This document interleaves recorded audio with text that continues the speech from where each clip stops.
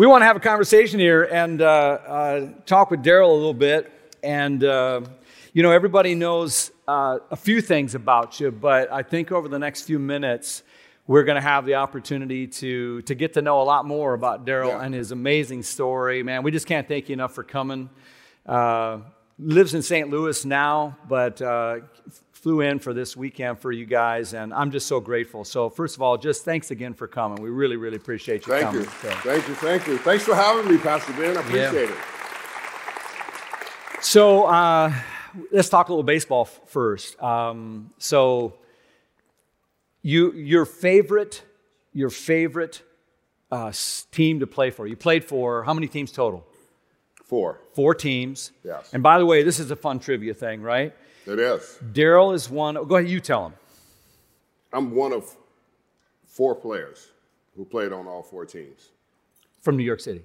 From New York City, yeah. All the New York teams, the Mets, Dodgers, Yankees, and Giants. Brooklyn Dodgers, New York Giants, New York Yankees, New York Mets.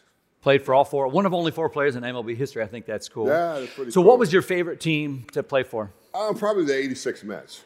Why? Because we were a little crazy, and baseball. And I realized one thing, we had came into the 86 season, and we lost to the Cubs in 84, lost to the Cardinals in 85, and we came in 86 spring training, and Davey Johnson was the manager, and the first thing he said, we're gonna win it all, and we kind of looked around and we thought to ourselves, yeah, we're gonna win it all this year. And then I thought that was pretty cool, to really be able to think that way coming in, because we was not going to let anybody step on our neck anymore. And we came out of spring training, and we kind of started off, slow 1-4, and they was like, yeah, right, they're going to win it all. And then we just kind of took off, and nobody was able to catch us. We just kind of ran through everybody through the course of the regular season. And, to be able to have that confidence in your team and who you are, I think is important. And we realize that, and we always have to say our manager put us in that place to believe that we can win it all. Yeah, him saying it probably helped make it happen a little bit. Put a belief in your gut. Yes. So some of your favorite plays of your amazing 17-year career. What were some of the favorite moments on the field or off the field with baseball? I think some of the moments were hitting big home runs. Hitting them one in the World Series and. 86 Mets. Yeah, and I think when we clinched in 86, and because I had watched baseball for a very long time growing up as a kid in LA and being a Dodger fan, and when you watch baseball and you see teams in the playoffs and you see teams going to the playoffs, clinching the division, it was always exciting, because back then when you watched it, they allowed the fans to run on the field, and we had that in 86, when we clinched at home against the Cubs. The fans just took over the field, and it was just the thing that I always wanted to be a part of as a kid, and watching that, and here it is, I'm living that dream, that year, being able to see that. What an exciting time, I think. Yeah. You had you made such a bang to begin with. You were Rookie of the Year, came in, just took off. You were on the cover of Sports Illustrated, not telling how many times. Yeah, don't say it. But so tell us about that, though. As you came into baseball, there's baseball and then there's Major League Baseball. And then you had incredible success early, and you're in New York City. So what was it like playing in the major leagues for you? How old were you when you came up? Before we do that, let's talk about Lynchburg. Yeah. Let's talk, because first 2.5 years in the minors, right? 2.5 years in the minors. And what was that like, and what did you learn from that first? I learned a lot of hard lessons. I learned to, really control myself, because in Lynchburg, I was playing in the minor leagues, and, there were a lot of things being said to me, racial things, and my manager was so cool, Gene Dusan. He's a white manager, and he was like, every time I was running back to the dugout, he was like, don't look up there, because he just like, they were saying things, and he just figured that, I would take a bat and run up there and eliminate people. So he was telling me, don't look up there. And I came this close to quitting. I was lost, I was confused, and I was smoking marijuana every day and down in the minor leagues. And then what happened was they sent a player down there to help me, and his name was Lloyd McClendon. He was our catcher. He got hurt in spring training and broke his wrist, got hit with a bat, and he was supposed to be my roommate, and I ended up with somebody else, and I ended up just being lost, and I went AWOL, and I just wanted to quit, and I'm glad I didn't. And that was a learning lesson for me, never to quit. No matter what life brings you, you just don't quit. Because I did before in high school. I quit in high school in my freshman year, and the coach thumped me in the head, and I took the uniform off, and I threw it in his face and quit. And then I learned that lesson that I would never quit again. I came close to quitting, and had I quit, I would have never been, the player that I ended up being in the major league. So that's for anybody in life. Don't ever quit, whatever it may seem like. I mean, at every little stop in life, God has a plan, and we just don't know it sometimes. And I think realizing that I didn't know the plan would be great. Don't let adversity stop you in your tracks. Yes. So you roll up you're called up, you're 21 years old, and you get up to the majors? 21 when I got to the big leagues. Wow. Okay, so you're in New York City. Yeah. What? Tell us about that. This sounds like a recipe for some bad stuff. Well, a lot of things can happen. It's New York City, and I think the general manager, Frank Cashman, did not want me coming up early. I could have left out of spring training that year, and he didn't want me coming up because it had nothing to do with the baseball ability, but it had to do with the lifestyle. I think he was more concerned about young players coming into New York City. Had it been somewhere, like Seattle or something like that, it would have been different. You wouldn't have to have so much pressure. You didn't have to deal with the media so much. It's so much media in New York, and every outlet has their own opinion and story about you. And, I came up and, I struggled. I got off to a rough start from the beginning. And I just remember my first road trip, and this happened to me on my first road trip. I was 21. I just wanted to fit in with the guys. And, a veteran player sent me to the back of the plane, and he said, go to the back of the plane, got something for you. They sent me to the back of the plane in the bathroom. I go back there, and there it was. They introduced me to cocaine. And that's how I got introduced to the big leagues. They said, welcome to the big league, kids. This is what the big leagues is all about. And then they took me out to a nightclub that night and showed me all the women. They said, this is what the big leagues is all about. So I really got introduced to all the wrong things coming up at a young age. I kind of wanted to just be a part of it, so I hit the cocaine. I went to the club and saw the girls, and I thought to myself, I have arrived. You're 21 years old. What else do you know? Mm-hmm. Mm-hmm. And so that began a path that kind of led to some hard stuff we'll get to in a little bit. But with it came a lot of success. Just everything you did, you were just playing baseball and you were really, really good at it. But there was also some health stuff along the way that, some people maybe forgot about. Tell us, fast forward up to 1998. Tell us about what happened in 98. Well, 98, I was playing with the Yankees, and of course, we were beating up on the Orioles and everybody. Time out. That wasn't in the script, huh? Tell us about Cal Ripken. Time out. Tell us about Cal Ripken. Cal was great. He was phenomenal. For him to be able to do what he did as a player in the streak that he had. No one's probably going to ever break that. Yeah. That's remarkable. It's hard to do. So yeah. But it was great. The '98 Yankees were great. I played with them, and I played that season, and I just remember going through that season and playing, and I was doing well with the Yankees. And I remember, feeling sick, at time from time. And, I remember having like blood in my stool all the time. And I was telling my wife, Sharice, that, I think something's wrong. But I would go to the ballpark and I would drink Maalox every day. See, a ball player never want to say he's hurt or injured, because if you do, you're coming out of the lineup. You're not going to be playing. And I was playing a lot. So, and I was losing weight. And then at the end of the year, September, I said, I'll wait to September and I'll go in and see the doctor. You guys are still making a run at the playoffs at that time. Yeah, we were making a run at the playoffs. And we were already getting in the playoffs because that 98 Yankee team, we kind of just ran away with everything. But September came, and what happened was I went to the doctor and to, get a checkup and everything. And there it was. The checkup was I had a tumor in me, and it was colon cancer. And I wasn't able to go into the 98 playoffs. I was scheduled to have surgery immediately because of the fact that the tumor was in me.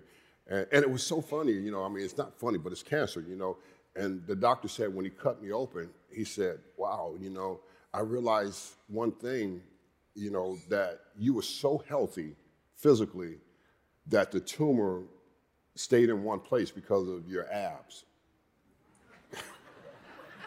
He said it kept the tumor in one place. It didn't move the tumor because he said you could have ran, you could have slid, you could have swung the bat and everything, and the tumor could have burst and spread it throughout your whole body, you know. And there's another moment of God being in the middle of things. We don't know. I mean, when I look back, I see those things, you know. Now I realize, you know, I see the things that he was in the middle of all these different things, you know, because I would go on to have cancer again in 2000. It reoccurred, you know, in 2000, and I would have to have my left kidney moved because now the tumor was sitting there under my left kidney. Yeah. So I remember the news about all that. You know, the World Series is happening. You're in the hospital. George Steinbrenner comes and just stays in your room. Kind of hangs out. They said he sat there for 3 hours. You know, I was out of it. You know, and you know after surgery was a long surgery, and they said George came to the hospital and he sat there and they said he just sat there. You know, he sat there, just wanted to be there with me by my side while the team was away. Playing in the playoffs and everything, and on the way to the series, you know, he was there. And, you know, George, a lot of people don't know. They just talk about, well, you know, he was this way and he by a team. I like playing for a man that want to win, you know. And that pays you well. But yeah, if you're going to play sports, you want to be somewhere where you have an opportunity to win, and that's what it was with him. But outside of that, you know, his heart, he always liked the underdog. He was just different than any other owner. You know, he liked people that other people didn't like. He liked them. That's cool. So you're a cancer survivor twice. Baseball started for you at an early age, but your upbringing was not easy. Tell us about some of the background that you come from with your father, and walk us through some of that, Daryl. Yeah, that's a good question, you know, because people always see you, you know, you put on a uniform and you excel and you're very talented, and then they see the problems and they say, what's wrong? A lot of times people don't know where people come from. You know, I come from a background of a dysfunctional home. You know, my dad was a raging alcoholic, and, you know, he used to beat the living crap out of me, and he told me I would never amount to anything. And he came home for the last time when I was about 14 years old, and you know, he pulled out a shotgun and said he was going to kill the whole family. And me and my brothers went into action.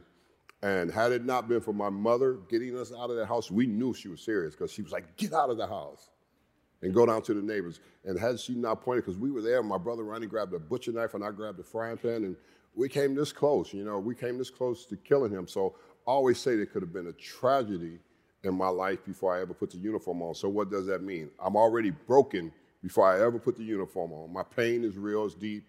And I always tell people my pain led me to my greatness. See, because pain can lead you to greatness. It drives you. Yeah, it drives you more than anything. And my greatness would eventually lead me to my destructive behavior, because that's the real reality of it, because you're not well. You know, you're not well on the inside. You can look well from the outside, the standpoint of being 6'6", strong and everything else from the outside. And people say, well, look at him. He's physically talented, but what's wrong? Brokenness is real. And I think we don't understand. Lawlessness brings about brokenness. It just keeps bringing on a broken generation until someone breaks that curse off of the kid's life. And, you know, my father was an abusive man, and I ended up keeping him out of my whole life and my whole career. So he came to games, but he just watched on his own? Just watched from, Didn't know your kids? I never got a chance to meet his grandkids, and, you know, I hated him, you know, because of what he did to my mother, you know, and I used to cry at night and say, I'm going to take care of my mother, you know, I'm going to make sure that she doesn't have anything to worry about. And my sister would laugh, and, you know, it was like I was 14 years old, and I said, we're going to play in the big leagues, and I'm just going to take care of my mom. And they said, well, like I said, my sister would laugh and say, you go, right, yeah, right, you go play in the big leagues. I say, watch, you know, and I'm going to take care of mom and everything, because of my father. He abused her so much, you know, and we just hated him. I hated him. I kept him out of my life and career. And then I go to this place, you know, after being, you know, transformed by God. And my father was in the hospital down in San Diego, and God speaks to me. I'm going to do a men's prayer breakfast in California. And God speaks to me on a Friday night. He says, I want you to go down and see your father in the hospital, and I want you to repent to him. I said, really? I called my wife to pray for me. I said, you need to pray for me. God is all over me. And she said, you need to do what he said. So Sunday came, and I go down to see him and do exactly what God had told me to do. I said, you know, the Lord changed my life, and I just need to ask you to forgive me for keeping you out of my life and my career and your grandkids, missing your grandkids. Will you forgive me? And he said, yes, and a tear came out of his eye, and I lost it. I laid there, and I just cried so hard. I laid in his lap, and I just cried so hard. Because there it was.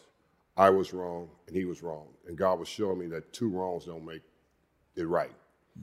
And he forgave me in that situation. And I remember God speaking to me and says, how dare you not forgive him, and I forgave you. I gave you grace. Now you go give him grace. Wow. And I gave him the grace that God told me to do. I was obedient to God, and then God said, raise up after that. And then he said, raise up. And he says, now lead him in a sin of prayer. I said, you know, the Lord has changed me. Would you like to accept him as Lord over your life? And he shook and said, yeah. So I said, will you repeat after me? And he repeated after me, and I led him into prayer. And there it was. I cried again. I was so emotional. And there was the man that rejected me and beat me. I led him to the Lord. And the Lord told me one thing in the middle of that, after I was leaving, going back home crying. He said the forgiveness was not for him. The forgiveness was for me. That's why I stayed hurt all those years. Mm-hmm. Yeah. And it's just something about us that we don't understand. You know, we don't understand. We think we're hurting them, but we're actually hurting our own self. And I couldn't get free. Mm-hmm. And I was immediately released from the pain of him and all I went through in all those years. You know, after I released him, because I didn't release him, I carried him with me all those years. And that's why I never got free. That's why the brokenness was so heavy on my life, because what I learned with God in that is it's never about us. We think it's about us, you know, and we think, yeah, I'm doing right by keeping you out of my life and not letting you be a part, and it's really not. And God showed me through that whole process, and I learned from that. I learned a valuable lesson from God there that, you know, for God to be able to use you, you cannot make it about you. You know, and he made me see that and understand that before, because he was using me, but he wanted to use me in a whole different way. Yeah. And I could never get to that place because I was holding these grudges against my father, and I wouldn't let him go. It was holding you back. Yeah, it was holding me back. Oh, that's a powerful story about the difference that your life had when Jesus came into it, which we're going to hear more about in a moment as well. Daryl, so you broke the law, and they put you in jail. You did, 10 or 11 months? I'm not telling you something you didn't know. It's like, so that's a profound experience. Tell us about, because God, you know, we were saying when we were talking about this, God doesn't waste anything. So you hear about jail being such a horrible, but God didn't waste that. How did God use that in your life? What was the jail experience like? God does not waste anything. You're right, Pastor.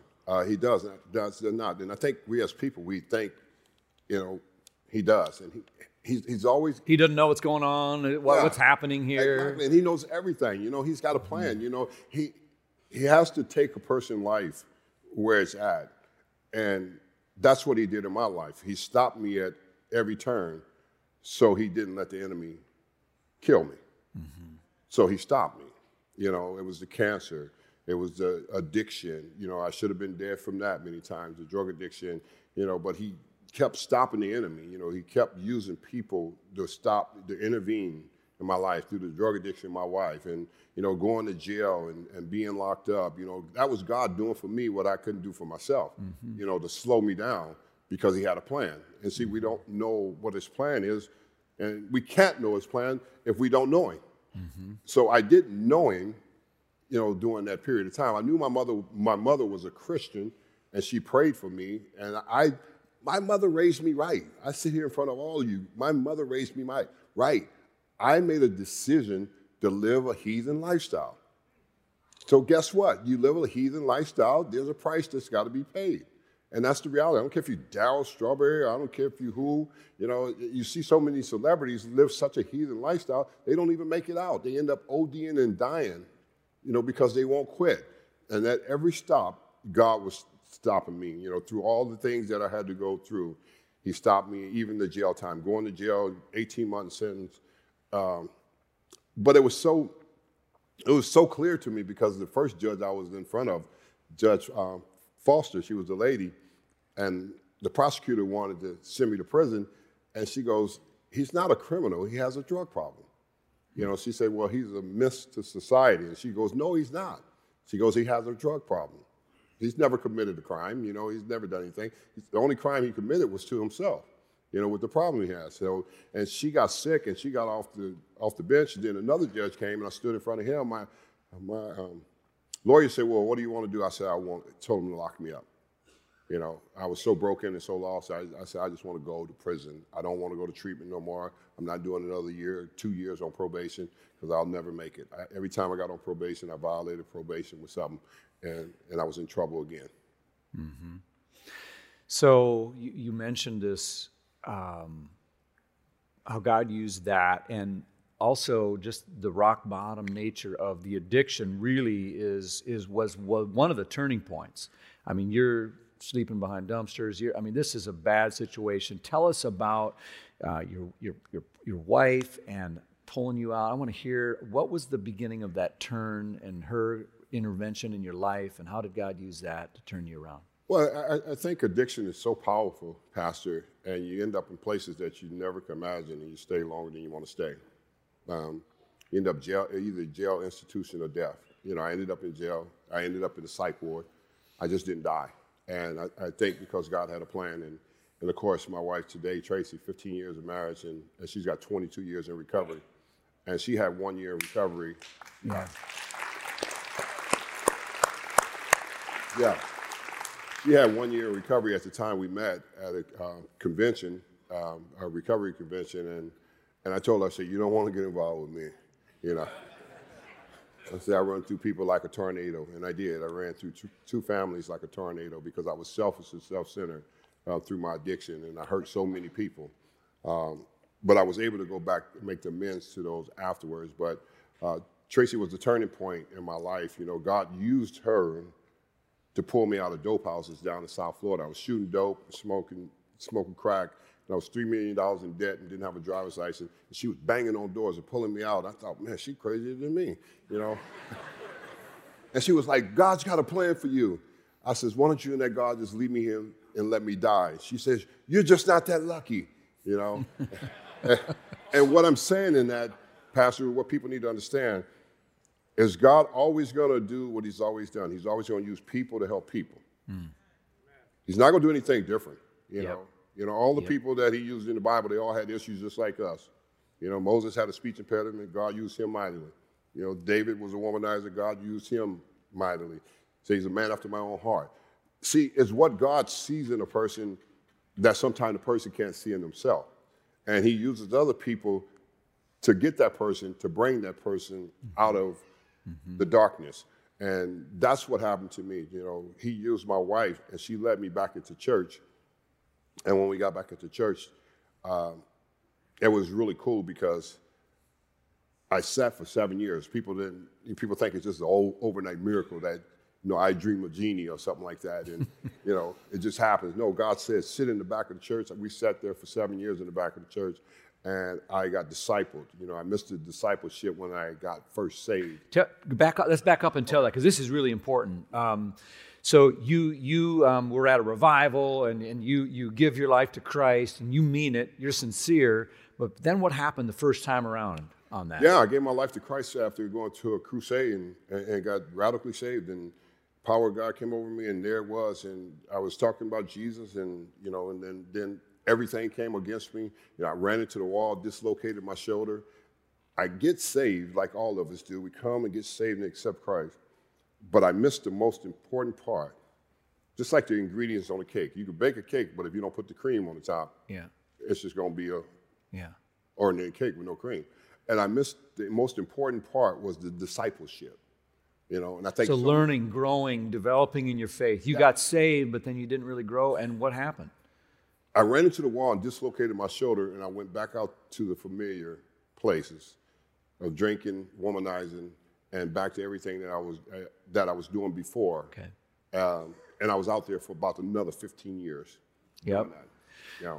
So the intentions of your heart couldn't follow. It's like Jesus talks about seeds getting planted and you got plucked up or the birds ate, and because we didn't grow. And so we talk at Mountain all the time about how important that is to get connected with the Word, with some other believers, and to grow, because otherwise we're vulnerable. It doesn't matter how sincere you are in a moment with Jesus, Right. You're vulnerable. So, but that is not the end of the story. So you come around again, and now timing in your life is ready. And for 7 years, you're out of the limelight, and you're in church, and God's changing your life. Yeah, it's so cool, because God would use this.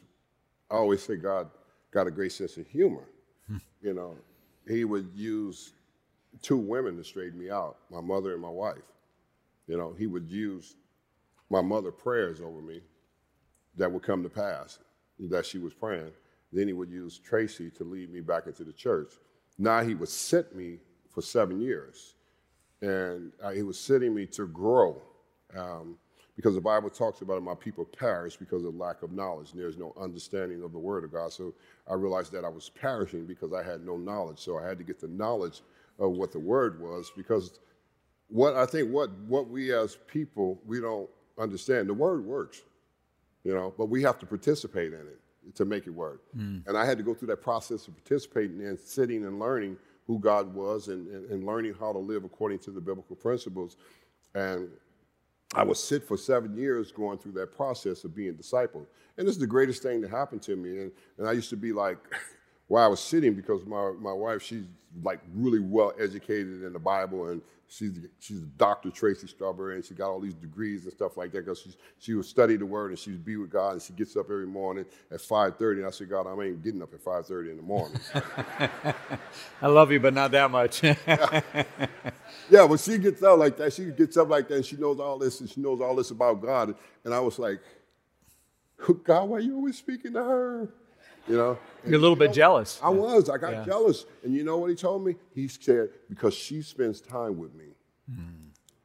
And I realized right there that I needed to do something different.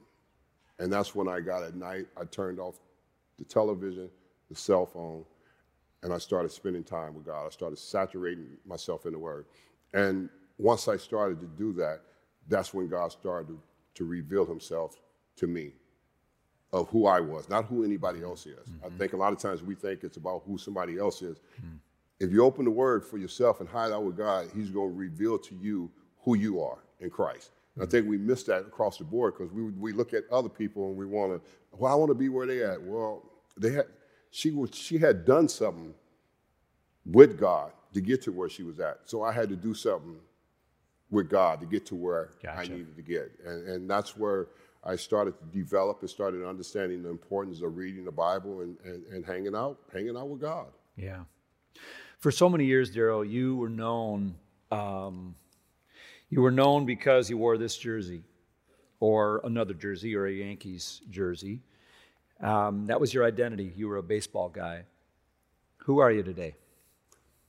That's a good point, because I think a lot of times we identify ourselves in what we do instead of who we are. And you'll never know who you are if you don't have a relationship with Christ.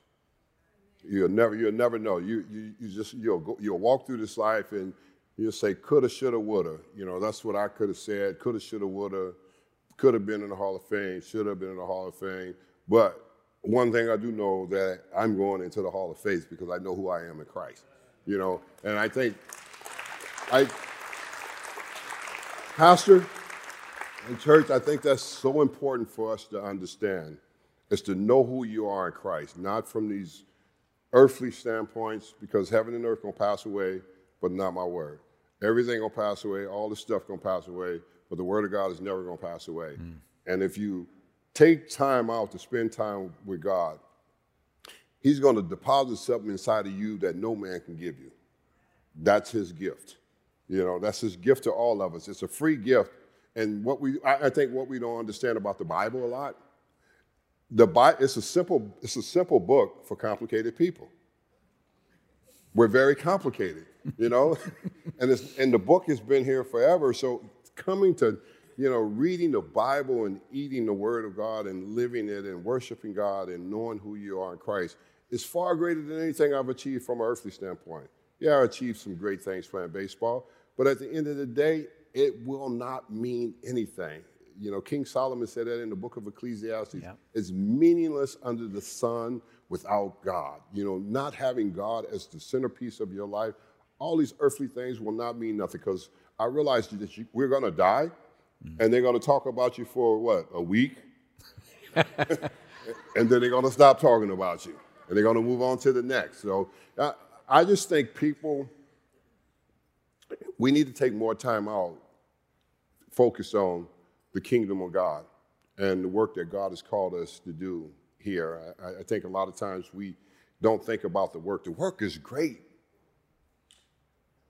It is unbelievable when God touches your heart and he goes back to send you to love on other people.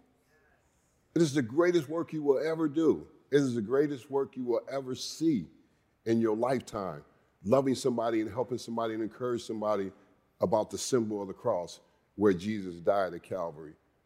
And he got up early Sunday morning with all power in his hand. He was resurrected so we can be that way. It's a free gift. I hope you take it. Galatians 2:20 talks about it. It talks about, I have been crucified with Christ. It is no longer I who live, but it is Christ who lives in me. Man, when Christ lives in you, you don't need nothing. Yeah.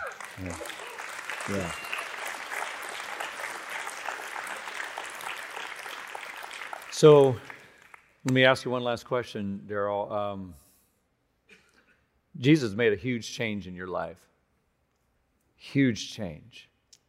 So there's people out here that are like, they need a change. There's somebody watching, there's somebody here, they need a big change. And they don't know. They haven't experienced what you've experienced yet, or they're wondering if it's possible. I want you to talk to them and tell what Jesus means to you and what encouragement you might give to someone who needs that change from Jesus. Jesus, oh my God, Jesus means everything to me. And he's there for everybody, not some. He's there for all. See, everybody else is going to be gone. Everybody else is going to point at you. But Jesus will never leave you nor forsake you. When you put your trust in him, when you come to have a relationship with him, I didn't want to be a hypocrite no more, straddling the fence, talking about his name, but denying his power. See, so many of us know his name, but we don't know the power is greater than the name. The name is great, but the power that he displays in a life and what he does, what he comes in to do, when you finally decide to come in and make this relationship with him, and you have to be committed when you make the relationship with him. There's a 3-letter word that I always talk about, FAT, F-A-T, FAT. Faithful, accountable, teachable. You have to be faithful, accountable, and teachable by Jesus. And if you allow him to do that in your life, then he will rescue you, he will redeem you, and he will restore you. That's what Jesus does. No man can do that. You can search for all these other things, outside things. Well, if I just had a little bit more of this, if we had a little bit more of that. No, if you get more of Jesus, rescue, redeem, and restore, you will understand the purpose of why you are supposed to be here. The creation of us by God was made for good. Adam and Eve in Genesis 3 opened up the door for all of us to fall short. I'm no different, but I just decided that I was going to try this Jesus that my wife had fell in love with. And I saw her fall in love with him, and I was jealous. I wanted what she had. Mm-hmm. And when I decided that I was going to enter in, Pastor, I got the same thing she had. Now see why the joy is so great. It's such a great joy. It's greater than anything that you can ever experience in your life. You will never experience anything greater than Jesus in your life. No. Amen. Well, It's been really good. It's been really good. There's so much more. You've got your website and other resources. You can check out what Daryl's doing and all the great work you're doing with autistic kids and so many other things you're into. Just God bless you in your ministry. Give our greeting from Mountain to Dr. Tracy. I will. And say doctor, that makes me mad. I'm just kidding. Hey, would you just pray a prayer blessing over our Mountain family and Yes. everyone who's listening today? And would you just pray for us? I will, Pastor. Thank you. Father, we just come to you and we submit ourselves to you, Father, and we thank you for the grace and mercy and the love that you give to us every day. Father, I thank you for this church. I thank you for this family that's here today. I thank you for every soul that's here today, Father. Father, as you touch the hearts today, may they be convicted so you can challenge them, stretch them, and bring them to a greater understanding so they can understand the purpose of creation. You created us all for good, and sometimes we get sidetracked by all these worldly things, Father. But the most important thing, you sent your Son that would die for all of us so we can have life and have it more abundantly, Father. I claim abundant life over the lives that are here today. Father, some people are here today, some are online, and they are unsure about the true meaning of who you are. And you are the great I am, and you are the King of Kings, and you are the Lord of Lords. And you was wounded for our transgression, and you was bruised for our iniquity. But by your stripes, we get to be healed, and we thank you that you went through so much that we can have life at the fullness, Father. I pray for every soul that's here today, Lord. Love on them, Holy Spirit, like never before. Bring them to a place of surrendering themselves. May we submit ourselves to you, and may we give you glory. Send this petition up to you, Father, and we ask that you would seal it over everyone that's here today. In Jesus' name, amen. Amen. Amen. Thank you. Let's show our thanks again to Daryl. Thank you. Appreciate it. Great stuff.